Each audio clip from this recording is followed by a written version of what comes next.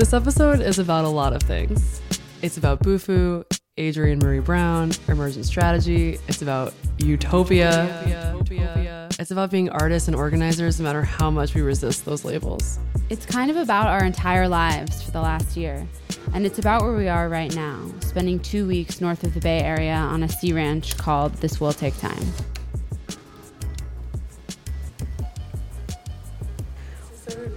We're up on Windy Hollow Road in Point Arena, looking out the windows. As far as you can see, there are no other signs of life. So we feel there's an isolation here that's happening. In some ways, it feels like we've been here for like a second. In some ways, it feels like we've been here for months. Like time doesn't exist and it functions in like really weird ways. It like stretches and contracts in like ways that are strange and unusual. Yesterday, when we were filming, you had mentioned like feeling like the sun was going to go down, but just like the day kept going on and on and on. The sun like stayed up for us to like get the shot and then was like, okay, I'm out.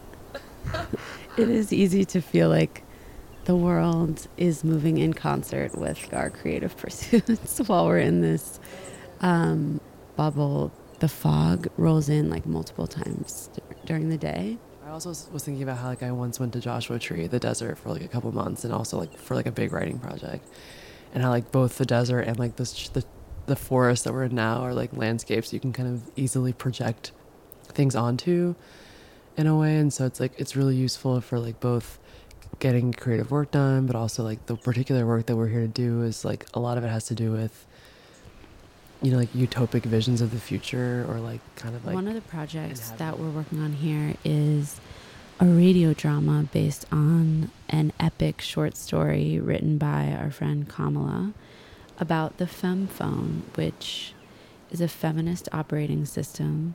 And in the world where the FemPhone exists, it's not just a phone, but it like helps this group of friends who are all queer femmes figure their shit out and also like move through the world more easily. Thinking about silence, about stillness, about slow time and fuller hours, the space to find your natural rhythm, a full quiet house, femme sensibilities, boundaries asserted gently, soft contact, intensity, some distance from the city, how it feels, how whole, how easy, how natural, how real, how satisfying. I just like that also like in this utopia, our primary work is intellectual and creative, and yet we don't starve. Like we still have food and a roof over our heads. Imagine that.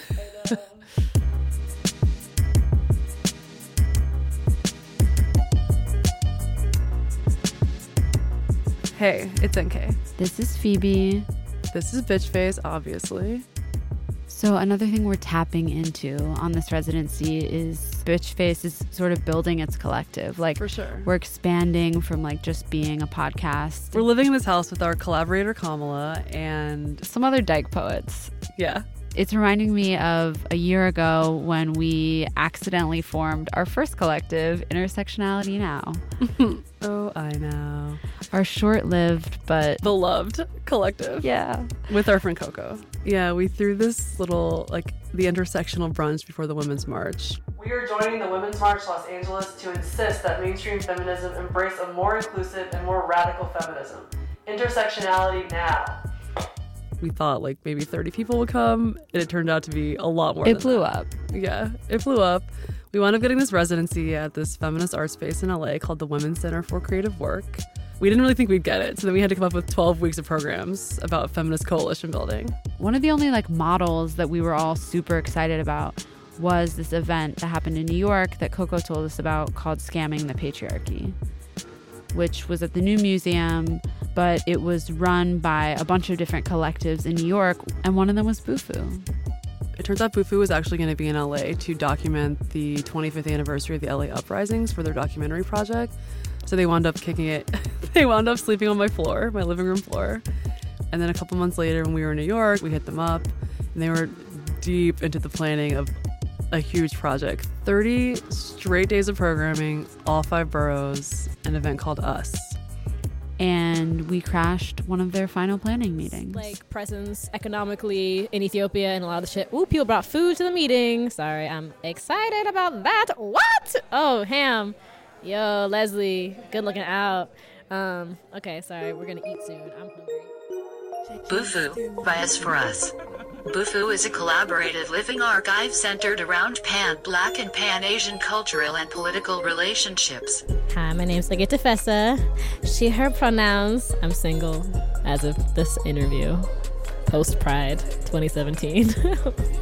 I'm a Cancer, which probably, if you've met me, makes sense. But I also have a Virgo moon and Virgo rising, which means I'm neurotic and emotional. Our goal is to facilitate a global conversation on the relationship between Black and Asian diasporas, with an emphasis on building solidarity, decentering whiteness, and resurfacing our deeply interconnected and complicated histories. And then Catherine is a Scorpio, and then Jasmine's a Gemini, so watch the fuck out. We attempt to achieve this through collaborative programming, visual archives, and through building long-term partnerships with collectives, organizations, and individuals. And then Sonia's a Virgo, thank God, because she helps us get things done. We, the founders of this project, are a collective of queer, femme and non-binary, Black and East Asian artists and organizers. Bufu is illegible because we don't have to be legible, and we can't be. That was Sige. Here's Jasmine. We did not bust our asses to do programming so you could talk about what we're wearing. And Kat. But how do we view each other as people that are possible of giving each other care? And Sonia. I have all this language, but I don't know how to say certain things in Korean, in my own language.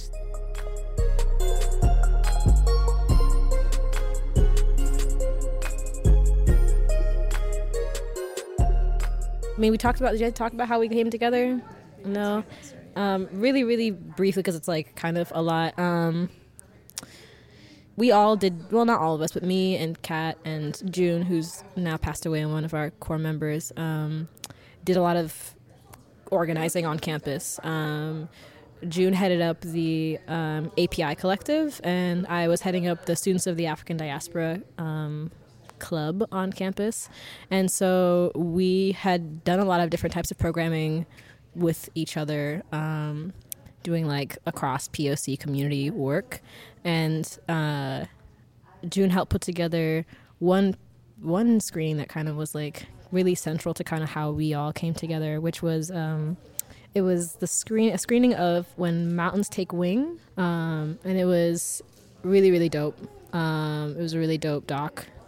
The doc is a series of conversations between Angela Davis, who needs no introduction, and the Japanese-American activist Yuri Kochiyama. Yuri Kochiyama's family was interned during World War II, and later she was tight with Malcolm X. She was an advocate for Black separatism, the anti-war movement, Maoist revolution, reparations for Japanese-American internees, and the rights of political prisoners. Impact. Right. We have to legitimize the role of the organizer. Oh, yeah. Which means also legitimizing work that women... Yeah, women have done. And the work that you've done. Well, I mean, we've been talking about that. We've been talking about how important that work is. And without the initiative that you took, we couldn't talk about Malcolm's important relationship with Asians and Asian Americans. And afterwards, we had this community conversation with Black and Asian folks, talking about just our communities and how we are together and work together. And it was a really, honestly, the conversation was really awkward and painful, and we did not really know how best to facilitate it. And they were having trouble talking to each other, so they were talking at us and using very different words, and not really. There was a kind of this tension of being able to read each other in the space and their experiences. And we were just I remember just turning to each other and being I don't fucking know what to do. How are we supposed to do this? And so that tension was something that we were thinking about at the start of this, and also at the same time Jazz is always plugged into super lit shit that I don't. I'm just late to everything. I'm an old auntie, I'm just kind of lame in a lot of ways, and so she brings cool things into our lives. And so she heard and saw the video Ichima, which was this these East Asian rappers who were doing a send up of, I can't remember what the song that was I can't remember the bass song, but it's it's a rap song basically, and it's Ichima, Hua, underwater squat. Anyways, you should look it up because I'm fucking it up.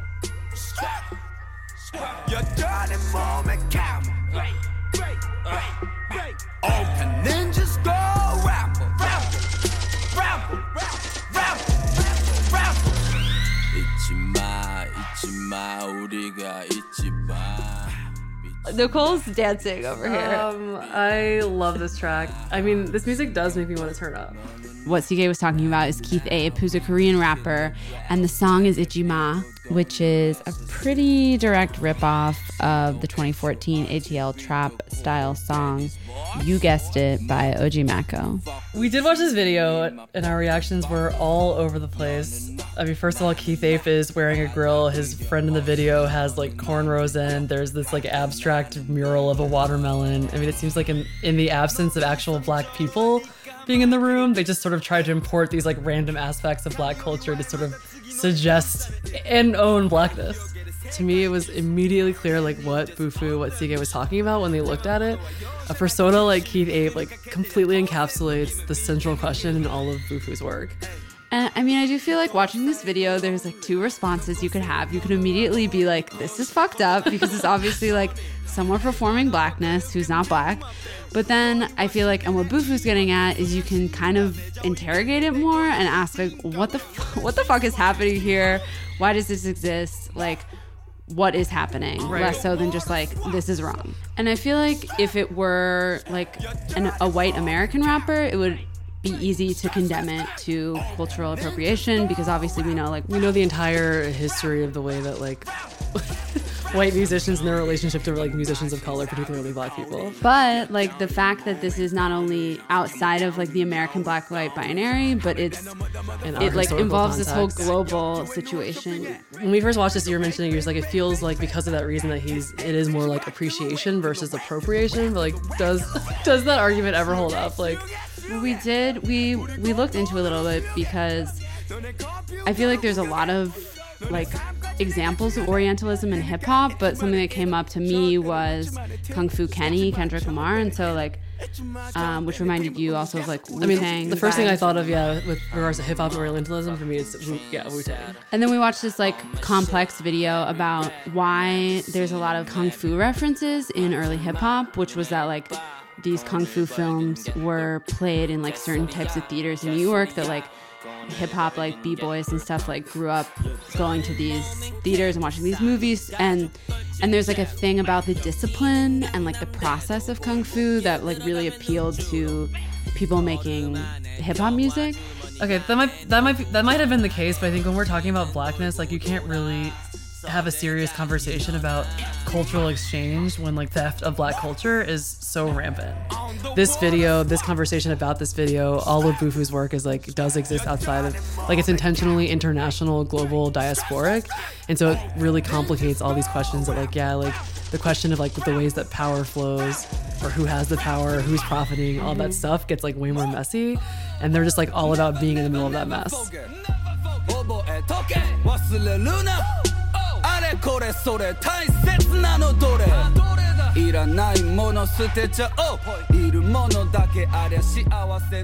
Anyway, so we were like really interested in like what was happening there. Like in the song, they do a lot of different things where we're like, that's challenging and interesting, and like trying to figure out the differences between like cultural appropriation and like cultural exchange, and then also like why is there this invested interest culturally in each other, and like where is that coming from politically, and like consuming each other through white supremacy. So like all these different questions were coming up at the same time as like this other meeting of like our black and Asian bodies.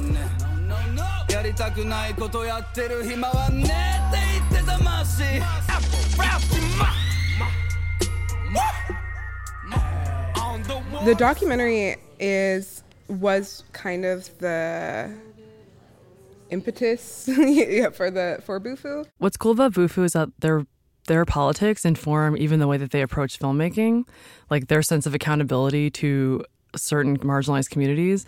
They weren't really interested in doing what's like conventional for documentary filmmakers, which is like parachuting into communities, filming a community, and then taking that footage somewhere else.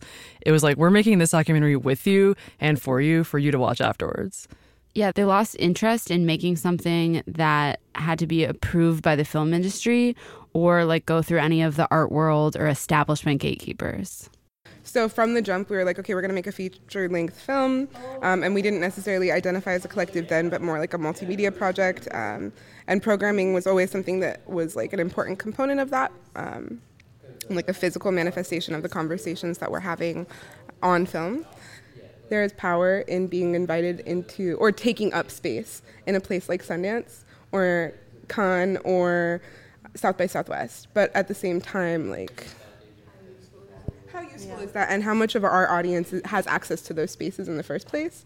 Like, it's like taking something and like looking at something from the outside in, and then people can consume that in a dark theater without actually like questioning their own beliefs or where they fit into the framework. So I think that's also why like the programming that we do is really crucial to the way that the documentary will live, because we're trying to have this conversation as many different ways as possible, and we don't want the end project to be something that's consumed super passively and then you can like turn off and like be like, okay, I now understand the breadth of Black and Asian cultural and political contact. The whole month of Us was inspired by what we did at Scamming the Patriarchy, and like conversations that we had with other collectives was like, damn, wouldn't this be so cool if we had like complete autonomy, and if we were like really in control, and if it wasn't just one day, and if it wasn't just geared to like teenagers but to like anyone who needed it. Currently, we're in the process of constructing an interactive documentary web series with footage from Korea, Japan, Ethiopia, Jamaica, China, and the United States. This evolving archive lives online, on a screen, in an exhibition, in a journal, with endless possibilities for growth. I think, honestly, us transforming from a documentary, like, collaborative project to a collective was completely just a scam for resources.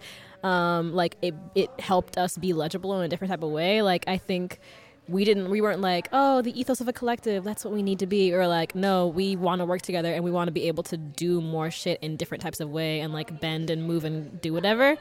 Okay, so even though they didn't necessarily set out with the ethos of a collective, clearly collectivity and collective care is at the heart of everything that they're doing. And what does that mean to you? It means just that there's clearly just like a sense of responsibility for each other that was like really palpable and like sweet. It was sweet. You know, there was like so much support being offered for the members of Bufu who had clearly been like tirelessly working on this. There was a lot of attention to like, what did they need personally? Even it was like Sige's birthday, and everyone like put money together to like send her to the spa, which was great. Yeah. When we were organizing, or like I was going to a lot of organizing meetings and spaces during our residency as I Now, and I would say also like I feel like the way that they run things, it does seem very like it's very like emotionally centered, and it is about building relationships with the people in the room first and foremost.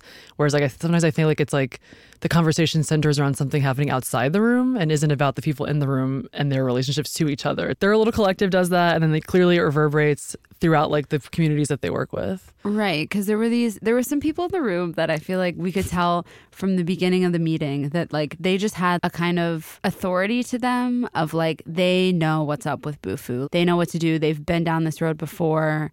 And like I think their presence like was really reassuring to Bufu and a lot of like newer people that were in the room. Yeah. They turned out to be the two Leos in another New York City-based collective, the Yellow Jackets. Here's Parisa. I guess the Yellow Jackets Collective was originally kind of founded by Michelle and another collective member, Esther, born out of the anger and anxiety of being queer Asian American and not really having spaces to perform anger and still be authentic, or to actually exercise anger and use it in a politically useful way. And Michelle. I think people have so much language to talk about accountability and kind of like how to love someone well when it comes to like partnerships, like on an individual level. But Bufu has definitely taught me about what it means to love like well collectively and as a community, what that kind of care even looks like. But I think a collective basically in theory is like, it's just a different way of organizing. It's just like trying to decentralize power as much as possible and do horizontally organized shit. And yeah, I think when you talk about like our collaborative work, we operate very much within like a family structure and a kinship structure. So just thinking about like femme-centered spaces and how that affects our politics and the way that we activate. There is not really a model for a lot of the things that we want to do, that even the models of community organizing and grassroots organizing are really masculinated and rooted in state formations, which is something that we're trying to work against. Just because I think especially with like so many institutions and nonprofits being defunded and also already being fucked up to begin with, there's been like a huge wave of people starting collectives. I mean, collectives have always been a thing, but I'm noticing now a lot more people organizing in that specific way and like coming up with new strategies for how to organize. And I think we are really interested in a different type of care with each other. Like, you know, we do check-ins, we like have a different type of intimacy with each other. It's not just about the work, it's about how do we move, like how are we all doing? Like when we get funds, like a lot of it will go, of course, to the work, but also some of it will go to like, you know, like so-and-so has an emergency. We have to make sure that they're good. So like, let's give whatever Boofu money is to that situation. I mean, I think checking in is literally like, hey, like, how are you feeling? So it's like making space for someone to just like have their voice heard. Just like holding a container for people to be seen, I think is really important. Seen and heard. And then if you have capacity, being able to support and show care in like specific ways that people need. I think a lot of what we are founded into is this idea of like, if you're asking marginalized people to put their bodies on the line for this supposed utopic future in which we are safe and happy and at the center of our lives and of the lives of the society that we've chosen to live in, like who is taking care of us afterwards, right? Like who feeds you after you protest, right? Basically, if you're not taking care of like your basic things, you're not going to have any energy to hold space for other people. I feel like trust is something that I actually like think about a lot with the Yellow Jackets and Boofu now, is this idea of like, you know, theoretically, if you have the same politics, you should be able to march in the same lines and you should be able to hold the same spaces. But if you don't love and trust and care like on an individual level about the people that you're working with, it's actually incredibly hard to remain unendingly vulnerable, which is like what you need to do if you are organizing and activating and saying that you're out here for justice and a utopic future for people of color and queer folks.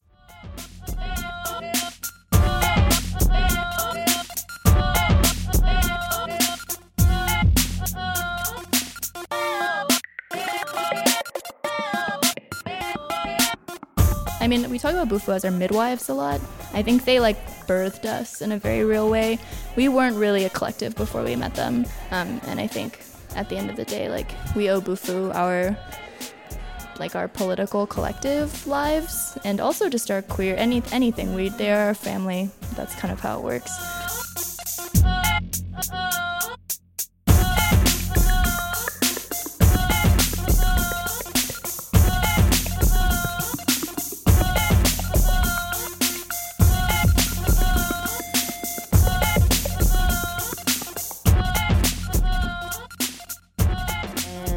Fridays, it's gonna be potlucks, community potlucks, and an emergent strategy reading group. At the beginning of this episode, we mentioned the idea of emergence, which comes from a book by Adrienne Marie Brown called Emergent Strategy. Adrienne is a writer. She's a podcaster. She makes a podcast with her sister called How to Survive the End of the World. And she's a pleasure activist based in Detroit. Emergence is a way of organizing, but it's based on patterns seen in nature. Well, it's about how like many small movements, in this case, we're talking about organizing, so we're talking about people. So like small interactions between two people become slightly bigger interactions between four people, becomes bigger interactions among 100 people, become like wide scale movements. So it's like this way of movement building that isn't based on like sort of like a critical mass in the way that maybe when you think of like Occupy or something, it's sort of like you need like 1 million people to be camping in Zuccotti Park. This is like, no, like you need like 10 people in a room to care about each other and then like work towards a utopic future together. Or that like the Occupy movement, what you see in mass is going to be a reflection of their individual relationships. Yeah, for sure. We first read Emergent Strategy because Boofu recommended it to us. They had read at it. Allied Media Conference. Right. So they are students of Emergent Strategy. I feel like Emergence is about spreading a set of values through many, many small interactions versus like a sort of top-down way of doing it. It's very accessible. Like it's transmitted in like the ways that you ask someone how they are, like the patience you have, Right. the listening that you give to others around you, those kind of like smaller ways that then like form the values in a way that like you don't necessarily have to write them down and have like them on a list. Right, because you're living them. Right. Yeah, I love that. It's just like a way more humanistic approach. Talking about emergence in this way, it just like to me is so clear, like what a great strategy this is for like long-term coalition building, because when you're talking about like, okay, like you and I work on like our bond, like we're checking in with each other, we're caring for each other. I know what your particular needs are as a human. Like I'm not really seeing you as, I feel like it's also a way to sort of avoid getting bogged down in like sort of identity politics and being like, you're a person, like what are your privileges? Sure. But like also like what are your privileges, but also like what are the things you're struggling with? And like, how can I help you with that? And vice versa. So now you and I have a bond, we have a coalition. Now the four of us have that. And again, like it just spreads and spreads. The really important thing to know about emergent strategy is that it's like, it's heavily informed by the work of Octavia Butler, the Afrofuturist writers, and it's like a future project. It's about like the future. It's about building a future together. It's not about like necessarily even responding to anything that's happening immediately. It is about responding to that because you have to, but like the overall, it's kind of like we're building relationships because like we need to build a new world together. Right. So the other important question that emergent strategy asks is, are you living in someone else's imagination? We are in an imagination battle right now. Trayvon Martin and Mike Brown and Renisha McBride and all of them are dead because in some white imagination they were dangerous. And that imagination is so respected that those who would kill based on an imagined racialized fear of Black people are rarely held accountable. Imagination has people think that they can go from poverty to millionaire as part of a shared American dream. Imagination turns brown bombers into terrorists and white bombers into mentally ill victims. Imagination gives us borders and gives us superiority and gives us race. We have to imagine beyond those fears. We have to ideate together. The poverty that results from our system allows us imagining. I mean, yeah, that just takes like this idea. I feel like we're thinking about like because we are in the future, we're like, oh, like what can we imagine? But like thinking about it in the present and the past is like thinking about how fucking dangerous the white imagination has been and continues to be. I don't know. I love this as like a way of just sort of like moving through the world in the now of like thinking of the future. And also just like this whole project of being like this question of like whose imagination was super powerful and interesting. And I do feel like we're starting, I think there is evidence that on this like macro imagined future way that like things are changing when it comes to like sexual harassment and assault. Mm-hmm. Like I do think like believing women does this work. Yeah, it's like you're talking about like shifting narratives. You're talking about like shifting paradigms. And it's sort of like, it is just sort of like, I mean, it's kind of like when we used to talk about like queering your mind. It's like, it's just sort of, you can see the world this way, or you can choose to see the world in a different way, and you can act accordingly. Or monogamy or something. It's right, like you which is part of that. Yeah. I think in a lot of people, I feel like there's like times of your life where it's appropriate and encouraged to like be questioning things, be questioning authority, be questioning these like dominant narratives. And for a lot of people, like at some point it stops. And I like what I love about like us, this project, our friends, is like we're constantly being like, again, like, I don't know, like what's actually happening? Is this how I want it to be happening? Can it be happening some other way? Can we be doing something differently? I mean, part of the project we've been working on at our residency at This Will Take Time is like working on this project with Kamala, our collaborator. It's sort of like this kind of like near future time set in Oakland. It's a world that like potentially could exist. It's a world where like people's like where we're not dealing with like the like capitalism. We're not dealing with like heteronormativity. It feels totally possible, and it's like really significant. And where, like, to like public spaces are sort of like mediated in a different way. Yeah, and that like femme people have like a lot more power in like the public realm. Mm-hmm. And like, what does that do for you to be able to just to read about these characters, to like sort of see how they live their life?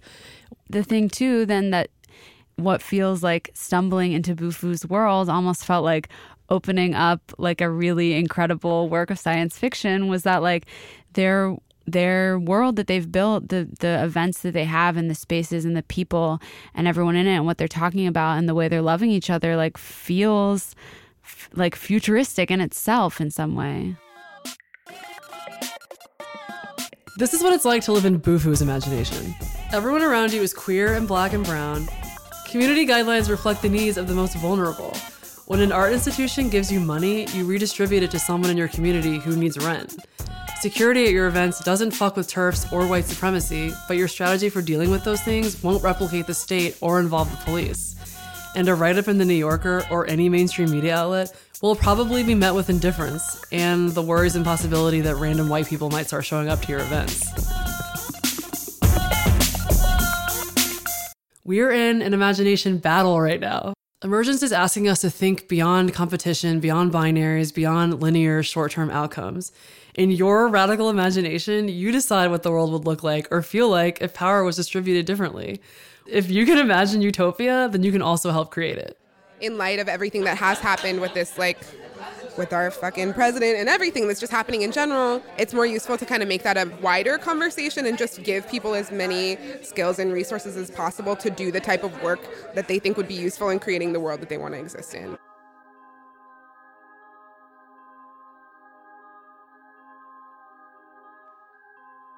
Okay, back to us. After our trip to New York, I Now disbanded.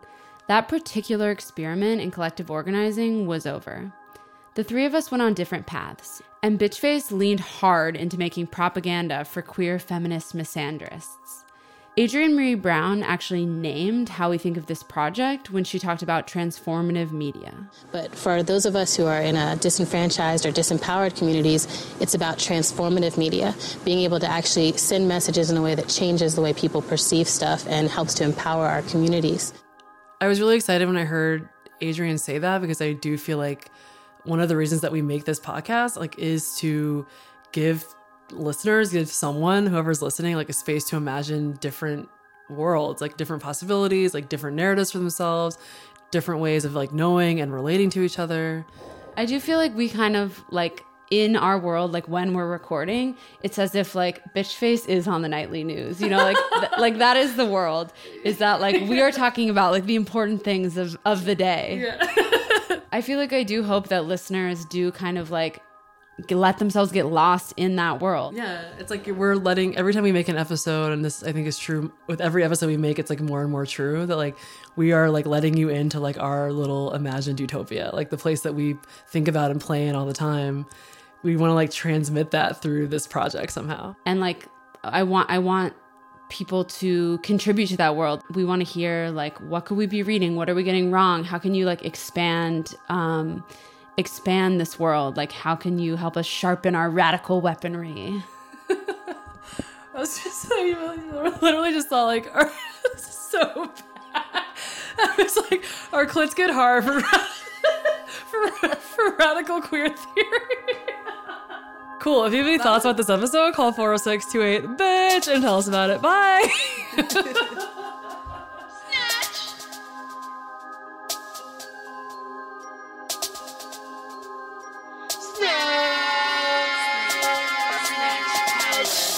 And you are traveling through another dimension, a dimension not only of sight and sound, but of mind, a journey into a wondrous land whose boundaries are that of imagination.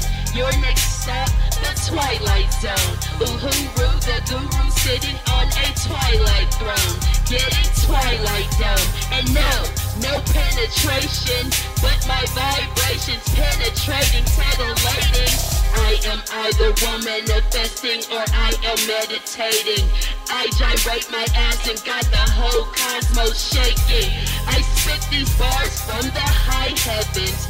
I take niggas from the gates of hell to the seventh heaven. 7-Eleven is the embassy of the free universe. Sip my Slurpee and niggas be healed of everything from childhood trauma to fucking herpes. You better know your worth if you a fucking earth. We are the world, we come from the fucking dirt. Don't worry about getting in my jeans, cause being a deity is in my genes. Yeah, get on your fucking knees and pray to me, I am worthy. Yeah, bet I come up in your place. Fuck around, bitch, say grace. Got the flame, I'm so lit. Double down, 666. Baby, you bang, nothing fuck with.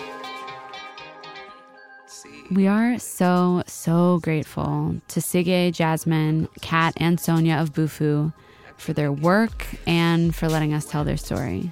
And thank you to Parisa and Michelle of the Yellow Jackets Collective for being a part of it.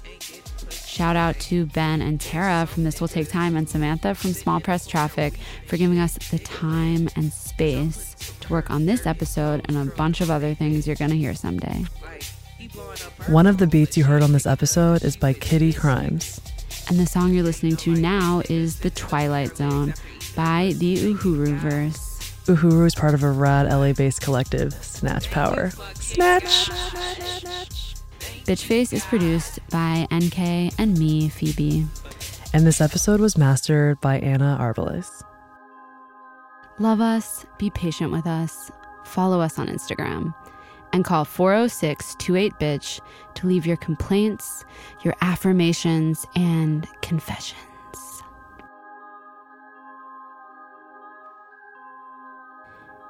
Oh, and last thing. We do listen to all of your voicemails, but sometimes it takes us a while to respond, so bear with us. And sometimes we hear a voicemail and feel totally and completely unprepared and unqualified to respond. Both these things were at play with a voicemail we got a while back from a listener, you know who you are, who was expressing a lot of frustration and sadness from her relationship with her father. So NK and I listened and thought about it a lot, but when we didn't really have a productive response, we reached out to NK's one and only sister, our dear friend, and our best and brightest Day One fan. You've probably heard of her. Her name's Ashley Kelly. She's got an MSW, and she's making her Bitchface debut as the Bitchface University Dean of Decolonized Love. Her advice doesn't always come for free, but here's her esteemed take. We hope there's a little something for all of you in it. So, as I was listening to you speak, I was just really struck by the idea of wanting to have a, quote, normal conversation with a white cis hetero man, even though he's your father. I guess I really just hope that you know that it's okay if you need to make space from your father. It's okay if you need to protect yourself. And I'm totally serious when I say there's a crisis in the white male community. There's just such a long history of trauma and privilege, right, that lets people get away with being a certain kind of way emotionally. And I imagine that you're going to keep finding these frustrating experiences as long as you're sort of doing this work in service of somebody else. If you don't have the kind of relationship with your dad where you can't ask him to sort of join you in this growing process where he's getting his own support and you're getting your support, and then you can sort of meet in the middle, it's really okay if you need to have a different kind of relationship with him. It's okay to take space. It's okay to ask for a new boundary or to assert a new boundary. It's also okay to just have no relationship if you're consistently feeling hurt and frustrated and depleted by interactions. I will always say to anybody who's going through anything, just living, that a therapist, if you have the time, money, and resources to get a therapist and to get some support, I think that would be really helpful. It can be really hard to go on this journey. It's really difficult to start to set boundaries. There's a certain amount of loneliness as you sort of readjust and recalibrate to asking people or demanding people treat you the way that you deserve to be treated. I'm just wanting, I guess, to leave you with like some thoughts that like you can re-narrate the relationships that you have to these painful experiences. You can re-narrate your relationship to your father and to what it feels like for you to interact with masculinity. And it's lonely and painful and frustrating, but getting really clear on like what are things that I'm willing to accept and what are things that I absolutely will not accept anymore can just feel really good, even though the process of getting there can be really painful and challenging. Okay, that's actually it. Thank you to our sponsors. You know who you are. Wait, who? Because we don't have them. But do you want to be?